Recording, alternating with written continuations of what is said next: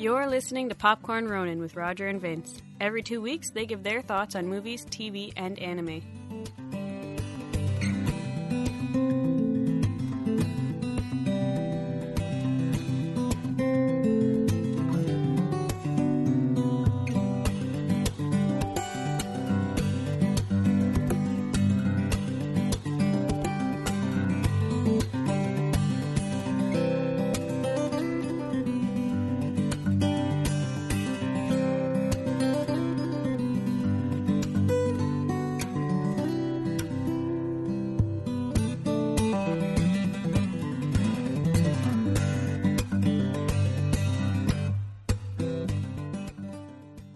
Things that you may have always wondered when watching Star Wars, especially A New Hope, is where did those plans come from for the Death Star?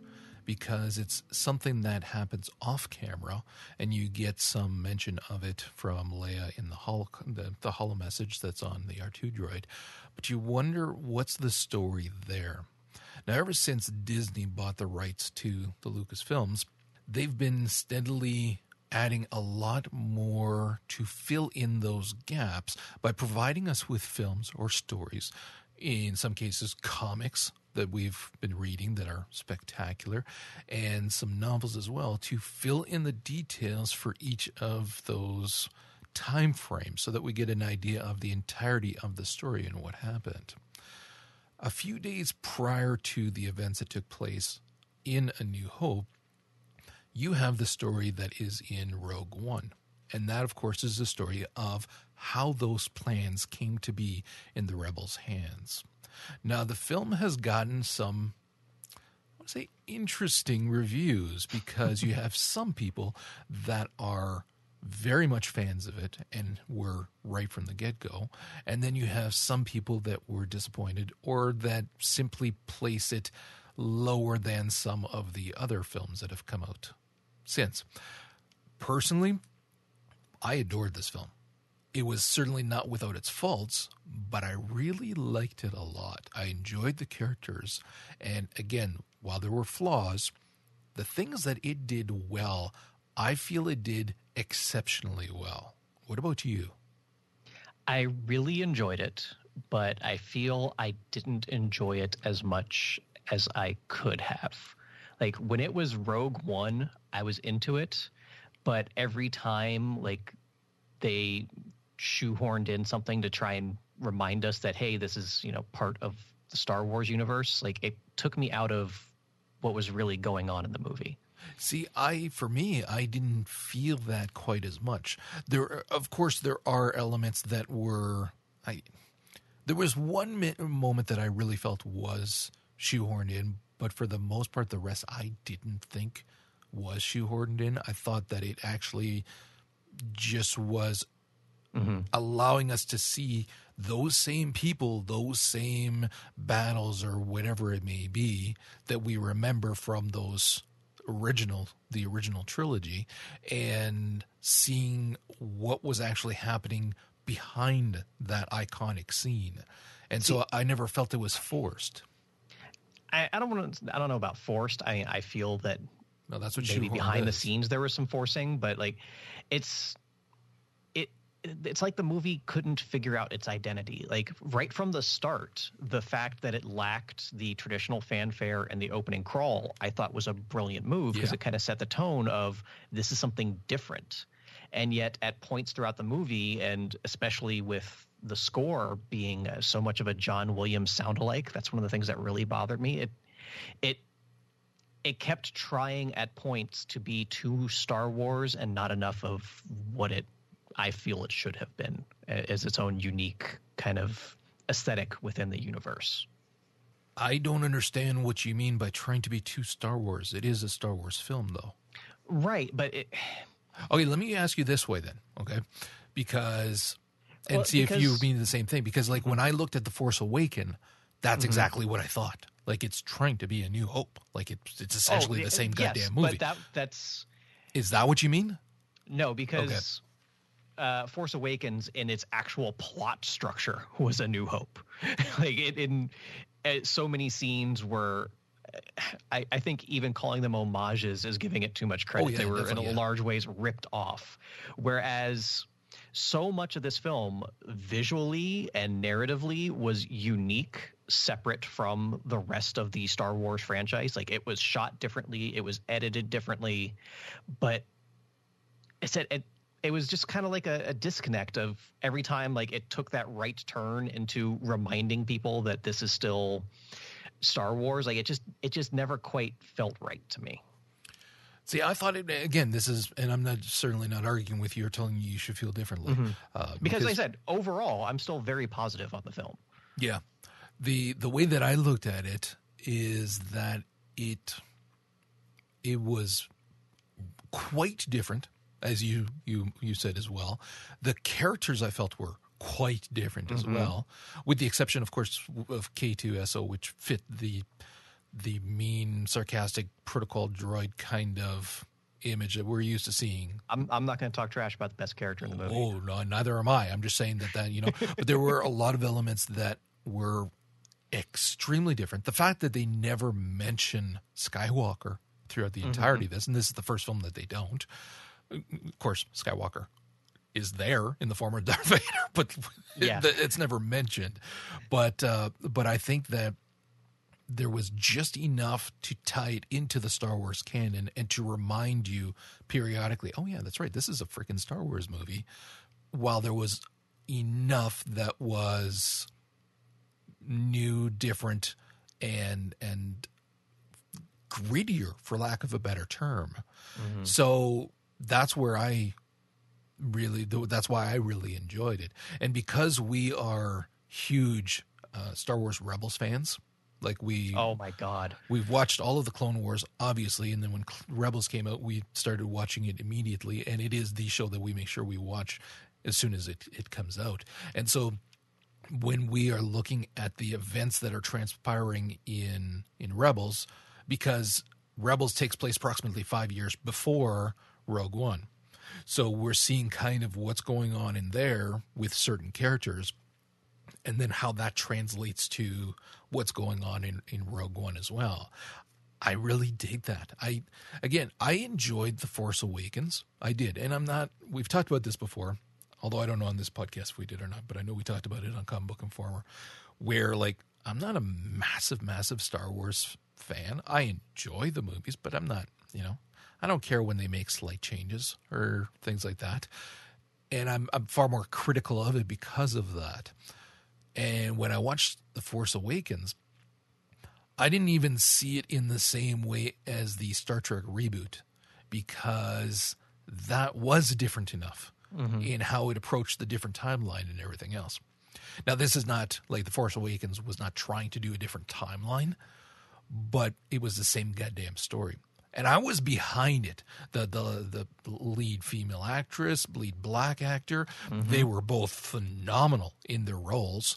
There was a lot going on for the film. The nostalgia as well of seeing Leia and seeing Solo and all of these things was great. I really enjoyed it. But then you had a script that was literally a ripoff. So it really let me down in that regard. It was fun to watch, but it's like, it's fun to watch, but I can point to all the things that are, I don't want to say wrong, but ripoffs from A New Hope. So with this being something that's completely different, that is essentially a puzzle piece that's been missing for a long time from a puzzle you got hanging on your wall kind of thing, and now you finally get to go click. Oh, that felt good. And you like, oh, that's how it all works together. That's what happened and things like that. And I really, really dug that. Like, again, some of the choices that they made were massive cliches, certainly. Some of the things I was not crazy about, but overall, man, did I ever enjoy it a lot. And like you said, too, certain characters always really stand out. Again, case in point, Maisie Ridley's and John Boyega's characters, like they stand out because of who they are. I felt that Jyn really didn't stand out all that much. She's the supporting cast in this film was way better than the leads. Yeah. So, because Cassian was great He was really good. It was really nice hearing from all the people who were so happy that a Hispanic character was in. They didn't ask him to change his accent, and there was representation stuff. That means a lot, and it was nice having that in there. Alan Tudyk's character was, like you said, he stole the show. No ifs, ands, or buts about it. He had the best lines throughout, which apparently he did improvise a bunch of them. So it is not surprising. For anybody who hasn't seen the movie, we're obviously going to be spoiling things, so tap out now. Because on our way into the movie, I turned to Alicia and I was like, you know, all of these people are going to die, right? I just want to establish this now so I don't have a weeping girlfriend in the theater. Just like, yeah. And yet still, when K2 went down, like, I was the one that was almost crying. Dude, when he went down, the first time I saw the show, I was thinking it is only a matter of time before somebody draws K2 inside of the seat of the Firefly with the stick, the spear through his body with him saying just a leaf on the wind. I still haven't seen it, though. Somebody's got to really get on that shit because we need that in our life. But yeah, one of the things that I notice, and I've watched the show twice now, the thing that I noticed is that while there were a couple of groan-worthy lines, some really groan-worthy. Like one of them, the one from Vader, careful not to choke on your aspirations. Like, oh, come on. That middle scene with Vader, I hated that so much. It was like, oh, Annie. I still remembered when you were building C-3PO in your room. Because you don't first scare of all, me. He didn't even look right. Like, he just looked weird. Off. And my biggest gripe with it is it completely ruined the impact of him showing up at the end of the movie. I don't know about that. I know what you mean. I don't know that I necessarily agree, but yeah. Like, if that had been his reveal of, like, the red lightsaber turning on in the darkened corridor, like, it would have been, like, that scene was cool as it was, but it would have taken it to another level. But since he was already established and in people's minds, I felt it lessened the impact for what I felt was not a very necessary or even good scene. I won't argue with you. It could have stayed out because what I really liked about it as well. And here's the thing. That's the only bad scene in the entire movie with Krennic, because he was a great villain. Yeah. See, that's why I liked it. And you might be right in terms of keeping Vader just until the end, because the quote unquote big bad guy up until that point is Tarkin.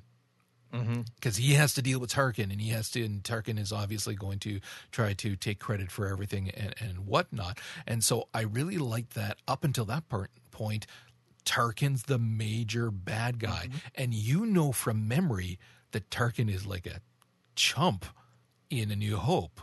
Like Vader, I wouldn't go that far. Vader kind of put him in his place.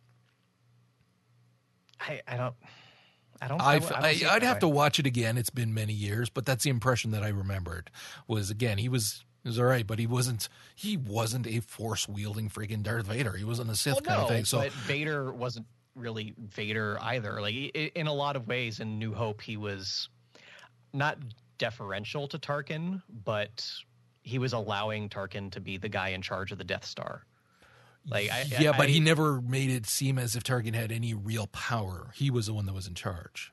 This is true, but Tarkin still definitely had an impact. Like, I mean, he was the one who called Leia onto the bridge to watch Alderaan explode. Oh, yeah. No, I understand that, but he has power with everybody else. Yes. But but then it's once you get to Vader that you realize, holy shit, like this is leaps and bounds above that in terms of sheer evil and power. So that's what I liked about this, is that you are, in addition to seeing everything that's going on with the rebels behind the scenes and things like that, the grunts essentially kind of thing, you're also seeing the lesser of the powerful people that are still powerful, certainly, but they're no freaking Vaders or the Emperor kind of thing. So that's what I mean, and I really like that. how did you feel about the CGI Tarkin? I was all right with it. I thought it was really well done. I was blown away. I'm sitting there in the theater going, how'd they Peter Cushing's dead. How did they do that? When I remember reading some not that long ago, because they were talking about, again, that the face being superimposed and different actors that they've tried that. Ghost in the Shell, rumors of that being done. In all fairness, there are some scenes where it obviously doesn't look right. But you got so much other going on that you have to be looking for it. And the second time I was watching, that's what I was doing. I was looking for it because I was trying to figure out how the hell they did it. Oh, no. See, the first time I watched it, I was just seeing the scene, which is far more forgiving than of any little errors. But yeah, I was watching. I was like, holy crap, this is amazing. Because I am a big Peter Cushing fan. Well, yeah. Going back to his work at, Hammer Studios and stuff. So, like, I was really excited for that. It was really well done. And people are like, oh, it's so disrespectful. I was like, but, how was it disrespectful? They had the blessings of his family. Like, his family checked off on everything they did, making sure that, it was true to him as a person and an actor. So I don't have issues with it. If his family doesn't have a problem with it, I certainly don't. Yeah, because this is a question that's come up, of course, since Carrie Fisher passed away because of Leia, because she was written into the next one that they're currently working on right now. And so they were talking about, okay, well, are they going to do the same thing with her? And they decided, at least the last that I'd heard, that they were actually not going to do that, which I think, considering how soon, like how Peter Cushing's been dead for 20 years. So, I think that it's a smart choice.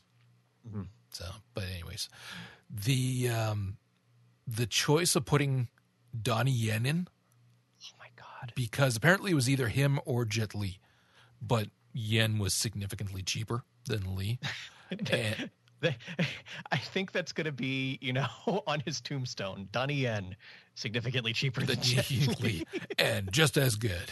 But I freaking love Donnie Yen. Oh, absolutely. I mean, we'd been talking about potentially doing a Popcorn Ronin episode talking about the Ip Man trilogy, and I recently watched them all again not that long ago, finished watching them, and he's just such a good freaking actor. Like, you care for him. And so the moment I saw him, because I've been trying to kind of not keep too much track and have some surprises when you go in. So with the exception of Alan Tudyk, that's the only one that I really cared about. The rest was like, okay, let's see what's going to happen. And so I was pleasantly surprised when he showed up, and his little quirks and his little manual. I'm the Force, and the Force is with me, and all these little things, and you're like, you are really cheering for this man, especially when he's going for that switch. Once again, he's going to die. Yeah. Yeah. And I love the relationship between him and Baze. What's funny is that, and this is because of the significant amount of time that I've played Star Wars The Old Republic, it's basically a Sith sorcerer and a bounty hunter teaming up. Or not a Sith, I should say. Sorry, a Jedi. That are just kind of in their buddies. And I love this idea because, again, in the game, you have the two factions and they don't come together. A little bit here and there, but not too much. And so here, when you're seeing a freaking Jedi and a bounty hunter, because of the full bounty hunter kind of Mandalorian armor he's gone on and stuff, and you're going like, I just love this duo. Those two brothers are just phenomenal together, because they're more than just buddies. At one point you realize these two have been through hell together and know each other and understand each other and have this very deep relationship. The casting for both of those was fantastic. Yeah, perfect. The only one I was a little disappointed with, which is really surprising, was actually Forrest Whitaker.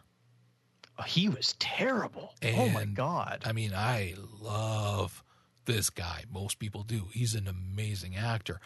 But holy crap, he didn't fit at all. At all. And what's funny is that he was just recently, I don't know how up to date you are with Rebels. You're a bit behind? haven't watched any of the latest season Oh, yet. okay. Oh, latest season is good. There's some good shit happening. I'm aware. Speaking of freaking Mandalorian stuff, because you have the Mandalorian with the... Oh, Jesus, what the hell's her name? Sabine, who's got the freaking dark saber. And they're doing that storyline with her so that she can lead the Mandalorians to be with all of the rebels. And it's like, holy shit. Like, it's been really balls to the wall, fantastic, just a ton of fun to watch. So, but they brought in Saw Gerrera.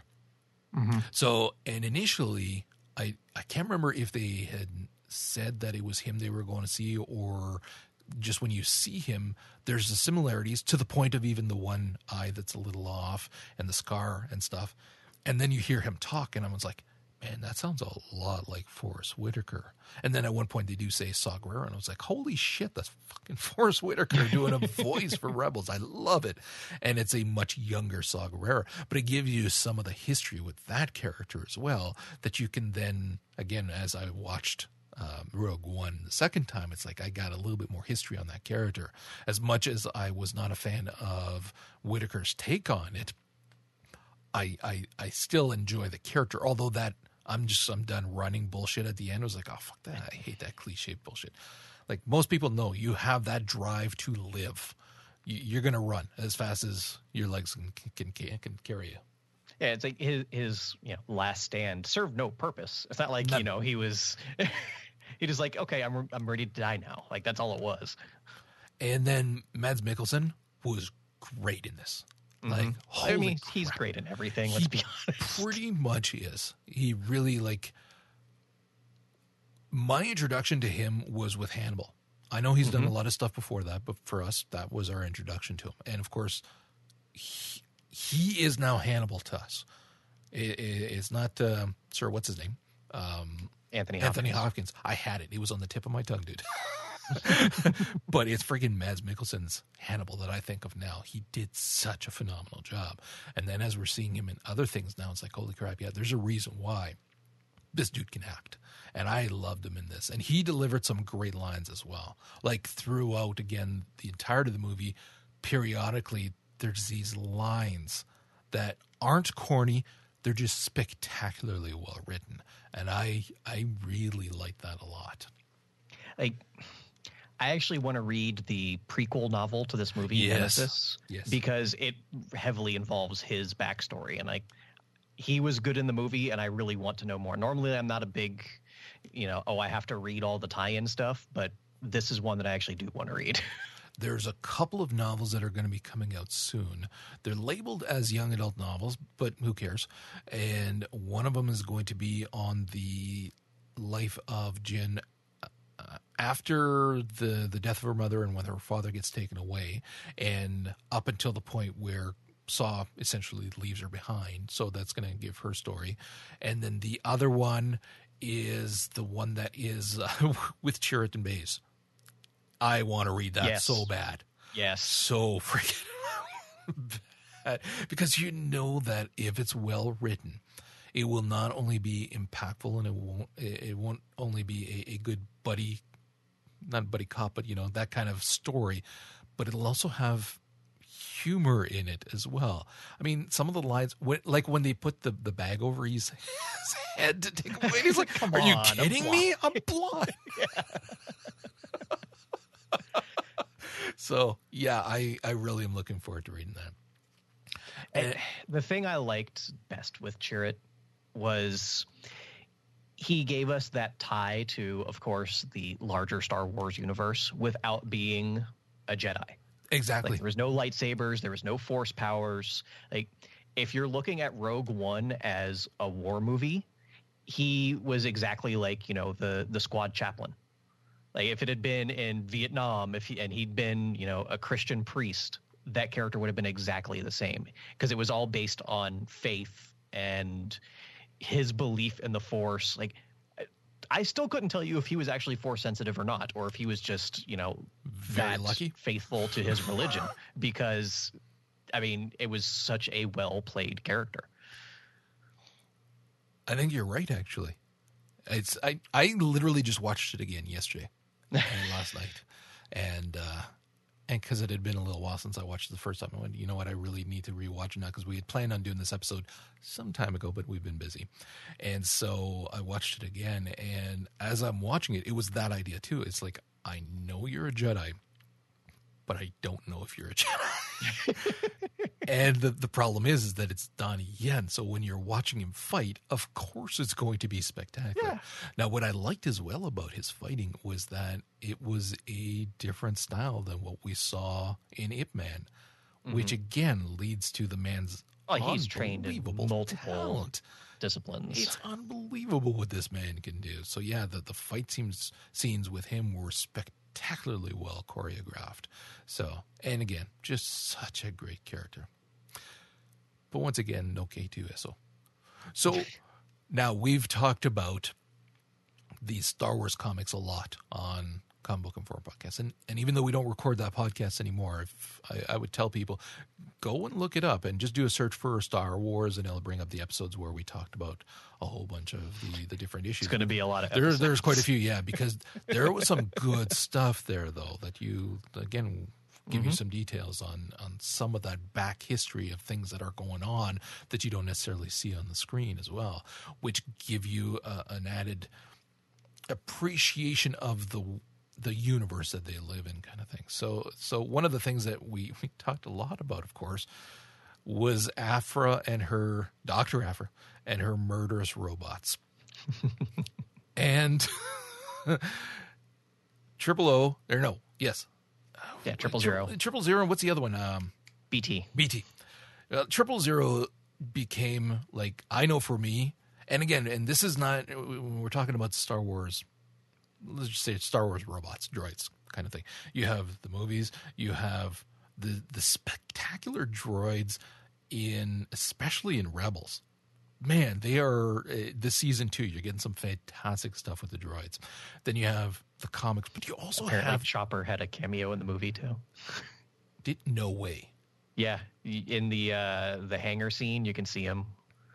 Oh shit! I didn't know that.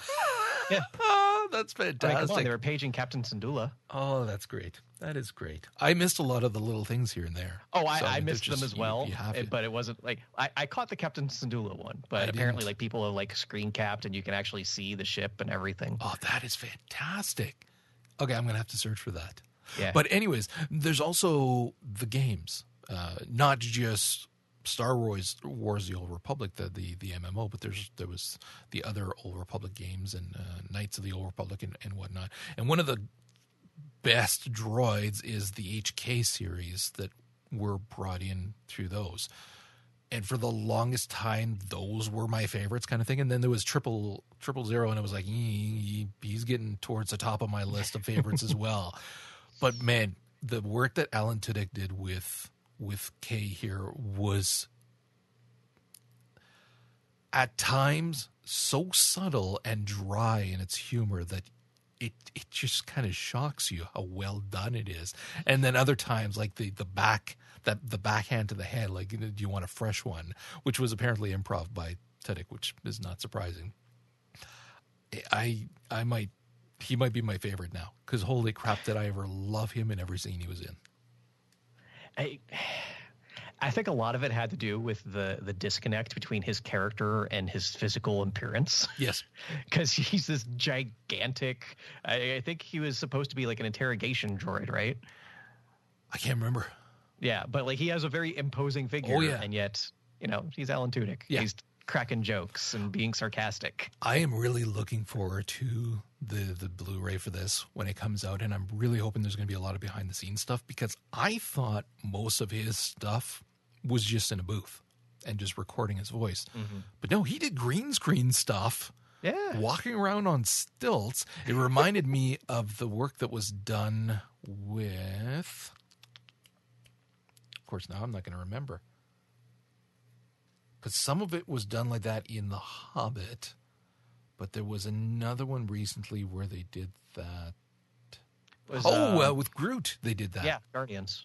Yeah, they did a lot of that with Guardians with Groot, because he had to wear like hold up the little face at the level so people knew where Groot's face was going to be, kind of thing. But he did a lot of the acting as well, and that's what they took from his performance to then digitally create Groot, kind of thing. So that's what I think happened a lot here with Tudyk and what he brought to the scene. So that's like, I really want to see those behind the scenes. That's going to be fucking hilarious. So in terms of the story, just to quickly talk about it, of course. So you wind up at the beginning finding out that the lead character, Jin's father, is a scientist, and the Empire is coming back to basically snag him to get him to help finish building the Death Star. They kill off his wife, and the daughter escapes. She hooks up with a rebel, Saw Gerrera, who eventually dumps her. You find out later that the reason he left her behind was because people were starting to ask questions, and they were starting to figure out that she was the daughter of the scientist who works for the Empire and who's building this Death Star. So he didn't feel it was going to be safe for her anymore. So she was on her own, and you see her in jail, and she's not doing well.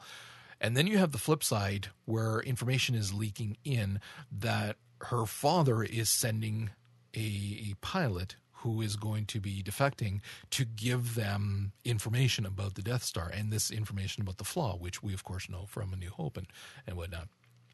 So we actually didn't talk about him either. He was great. Bodhi. Yes. I really enjoyed him as well. Yes. Oh, again, yeah, definitely. The entire supporting cast. Everybody. Is fantastic. Yes. It goes without saying, but it should still be said. You're right. All of them were fantastic. In all honesty, the only ones that I had a problem with, the only one I should say that I really had a problem with, I'll go back to talking about what the story was briefly, was actually Jimmy Smits. And it was because it was far too much foreshadowing whenever you saw him, because you know that he's Bail Organa and it's his planet that's going to be destroyed by this big thing that they're trying to fight. So like there's one... With it. What's that? I was fine with it. I was actually excited because I didn't know he was in the movie. I was like, oh shit, that's Jimmy Smits. The first time he shows up, there's literally no reason for him to be there. It's at the end of a scene and he just pops up to remind the audience, oh yeah, it's this dude's planet that's going to be destroyed by that Death Star right now that you're trying to give more details about. So it was like, and that was shoehorned in. That bothered me. And then when you see him later on, it's not quite as shoehorned in because you have all of the rebel alliances there talking. So there's leaders from all the different planets kind of thing. But anytime you saw him, it's like, yeah, you're basically just trying to remind us that, yeah, they even at one point make reference to Alderaan, that he's heading back to Alderaan for whatever it was. I can't remember what it was. And you're like, yeah, well, pack light. Well, I mean, but don't there's stay a long. reason that Alderaan was chosen as the planet to be destroyed. Like they needed to show that, he was important to the rebellion. Otherwise, Alderaan would have just been some random planet they decided to blow up. Well, they didn't blow it up because of him. They blew it up because of Leia. They blew it up because of a lot of reasons. Oh, because the only reason Leia was as important as she was is because her father was as important as he was. There's some of that too. Yeah. But anyways, that's something that I felt was trying to tie into the Star Wars canon to the story way too forcefully. That's pretty minor, but that's what I thought. But anyways, so you have these kind of different elements that are happening at the same time with not just Jin's story and how she's being dragged into the Alliance in order to get the details about the Death Star from her father.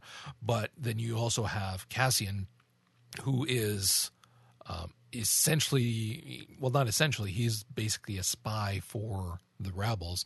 And as you find out throughout the entirety of the movies, like he's done a lot of things that he's not proud of, but he did them because he felt that he had to. And like he had that one speech where like, God damn, like that was just before they're all leaving. You're expecting a motivational speech, but what comes out of him is not motivation so much as apologetic and saying like, we need to do this to be able to look at ourselves in the mirror, essentially. It was the speech of somebody who knows he's not coming back. Yeah. So, and you see you get to see those horrible things that he's done throughout the movie. Because he's In doing his them. introduction, he kills off one of his own informants. Yeah, so he's not a nice person, but a damn fine actor, I will say. So you get his story then mixing in, of course, with Jin's, because he has to take her, try to go find the father so that they can get details from him, but then knowing as well that he's been ordered to shoot him down. A lot of stuff coming together. It was a little convoluted, but it worked. At the beginning especially. Luckily, the second time around, I was like, I got this. I'm loopy on pain meds, and I still got it. So, but the first time was a little, what the fuck is happening here? But yeah. So then, of course, they have to, like, they get told by the hologram, again, from the father, that there's a weakness. Oh, but by the way, you're going to have to go to this planet to get the actual schematics, which, why didn't you give it to the pilot? I don't quite understand that. Put it on a fucking pen drive and give it to him. But whatever.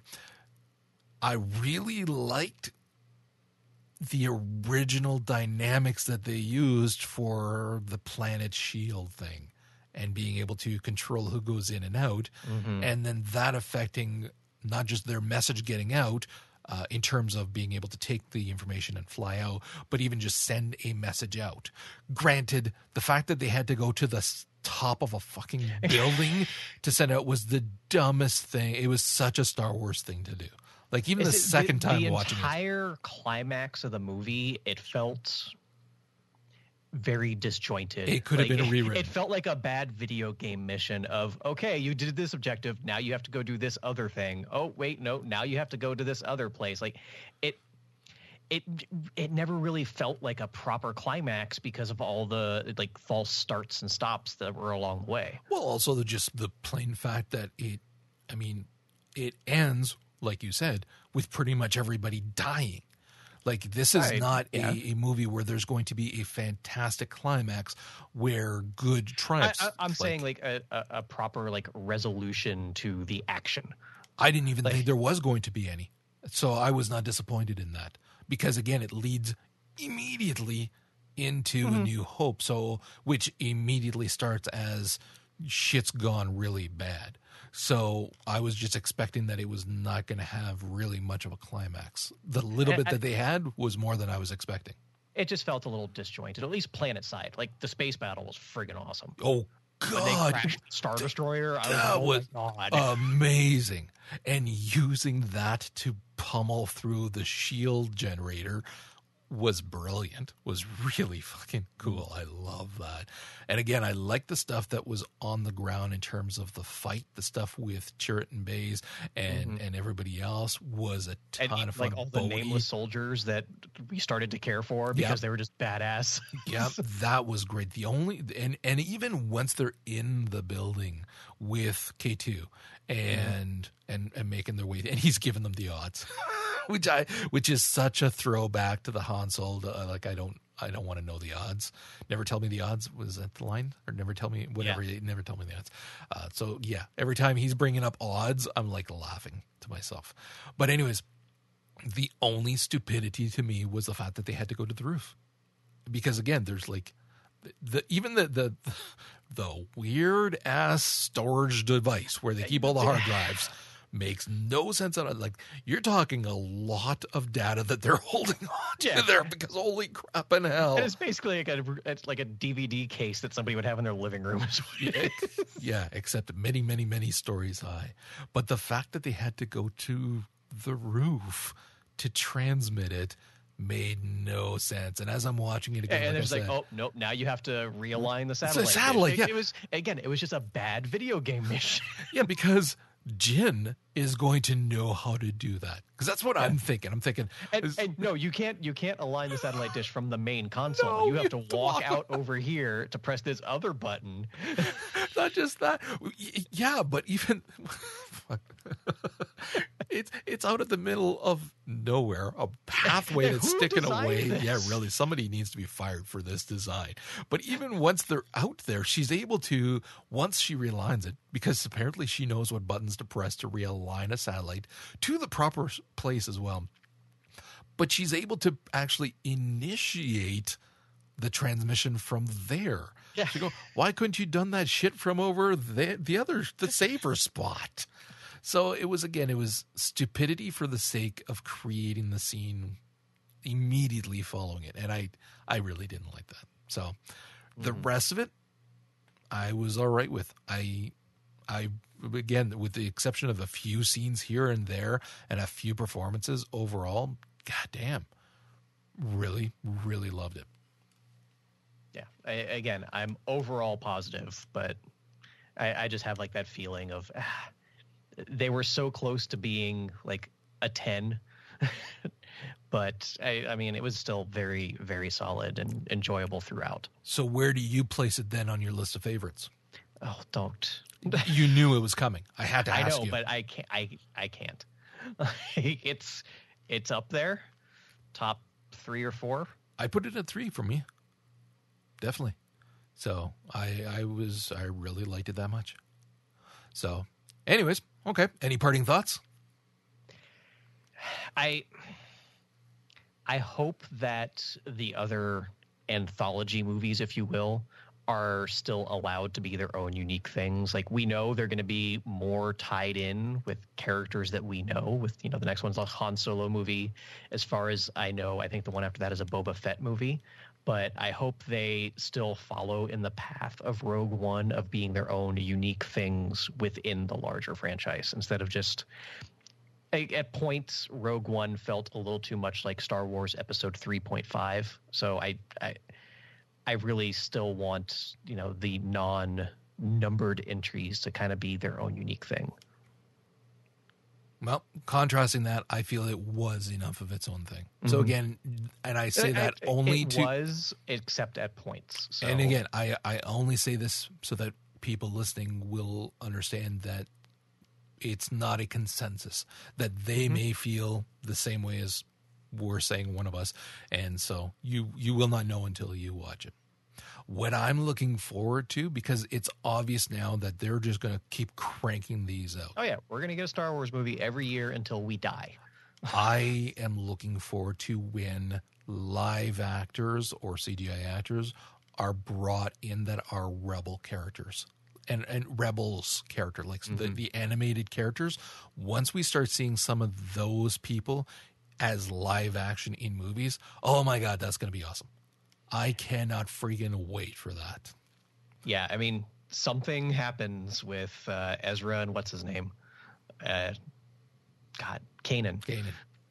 They're either dead or there's a couple other Jedi out there somewhere. Yeah, there's got to be something, because like it's when we started watching Rebels, we had just finished watching Clone Wars not that long before, and Clone Wars, of course, the animated series, is like one of the best animated series ever done. Not the best, I wouldn't say, although some would likely say that, but it was among the best. It was that well done. And so when we started watching Rebels, it just did not have the same feel. But man, it did not take long before you really got attached to the characters. And then as they started bringing in characters from Clone Wars into it and different tie-ins to things that had happened during the movies or whatever, you're like, oh, I see what's going on here now. And it kind of really ramped up. And then, of course, we read the Kanan comic, which was spectacular, which then really made you appreciate Rebels that much more. And now we're at a point with this season of Rebels where it's like, it doesn't matter anymore. I love these characters. I love these people. And I just want more and more and more. And it's so well done, just like Clone Wars, where every episode that we watch, I keep thinking this would be amazing on the big screen. Like, it's theater quality that good, and the stories typically are as well. So I want to see the characters brought in from there into future live action movies. That would be amazing. Yeah. So that is going to wrap it up for this episode. Thank you very much for listening. You can find the show notes at Popcorn Ronin. You can find us on Twitter. I am Zen Buddhist, and he is at Samodian. And you can also find us on iTunes and Stitcher, and you can leave us some comments there. We are talking about our next episode potentially being one wherein we discuss the new DC universe in movies, as well as the Berlantiverse, as it's affectionately known as, with the TV series of Arrow and Flash and Legends of Tomorrow and now Supergirl, which this season has been fucking cool. I really enjoying this season. It's been a lot of fun. I've been keeping up with it through All Comics Considered, because every week Nick has to talk about it. Oh yeah, it's freaking good. I really enjoy what they're doing with it a lot. So we're going to be talking about that, and hopefully on the next episode. We've got a few ideas planned for the next couple episodes as things are starting to settle back in post-Christmas and post-move for you. We're going to get back into a regular schedule. So with that, thank you for listening, and we will talk to you guys soon.